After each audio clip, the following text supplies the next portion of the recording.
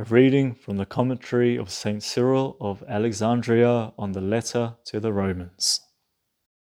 We, though many, are one body and members of one another, as Scripture says, for Christ has linked us together with the chains of love. For he has made us both one and has broken down the dividing wall of hostility by abolishing the law of commandments and ordinances. We ought then all to have the same care for one another. And if one member suffers, all the members suffer together. If one member is honored, all the members rejoice. So welcome one another, says St. Paul, as Christ welcomed you for the glory of God.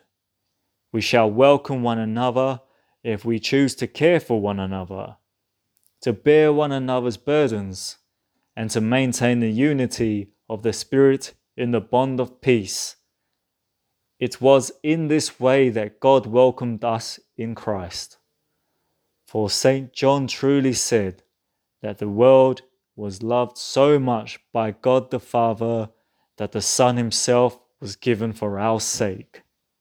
He was given in exchange for the lives of all of us. And so we escaped from death and were redeemed from death and sin. St. Paul explains the working of the redemption when he says that Christ became a servant of the circumcision for the sake of God's truthfulness. For just as God had promised to the Jewish patriarchs that he would bless their posterity and make it like the stars of heaven in number, so too he appeared in human nature and became man. So he was God the Word, who preserves all creation in existence and, being God, confers on all creatures their state of well-being. He came into the world endowed with human nature, not, however, to be served, but to serve, as he said, and to give his life as ransom for many. He claims to have come in visible form in order to fulfill the promise made to Israel. I was sent only to the lost sheep of the house of Israel. Paul speaks the truth then, when he declares that Christ became a servant to the circumcision in order to confirm the promises given to the patriarchs, and that he was sent by his divine Father for this purpose and to fulfill God's mercy to the Gentiles, so that they too might glorify the Saviour and Redeemer as the creator and architect of the universe.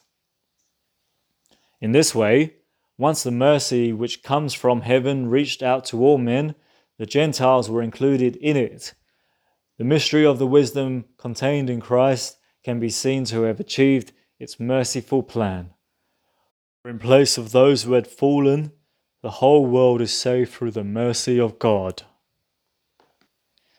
A reading from the commentary of St. Cyril of Alexandria on the letter to the Romans.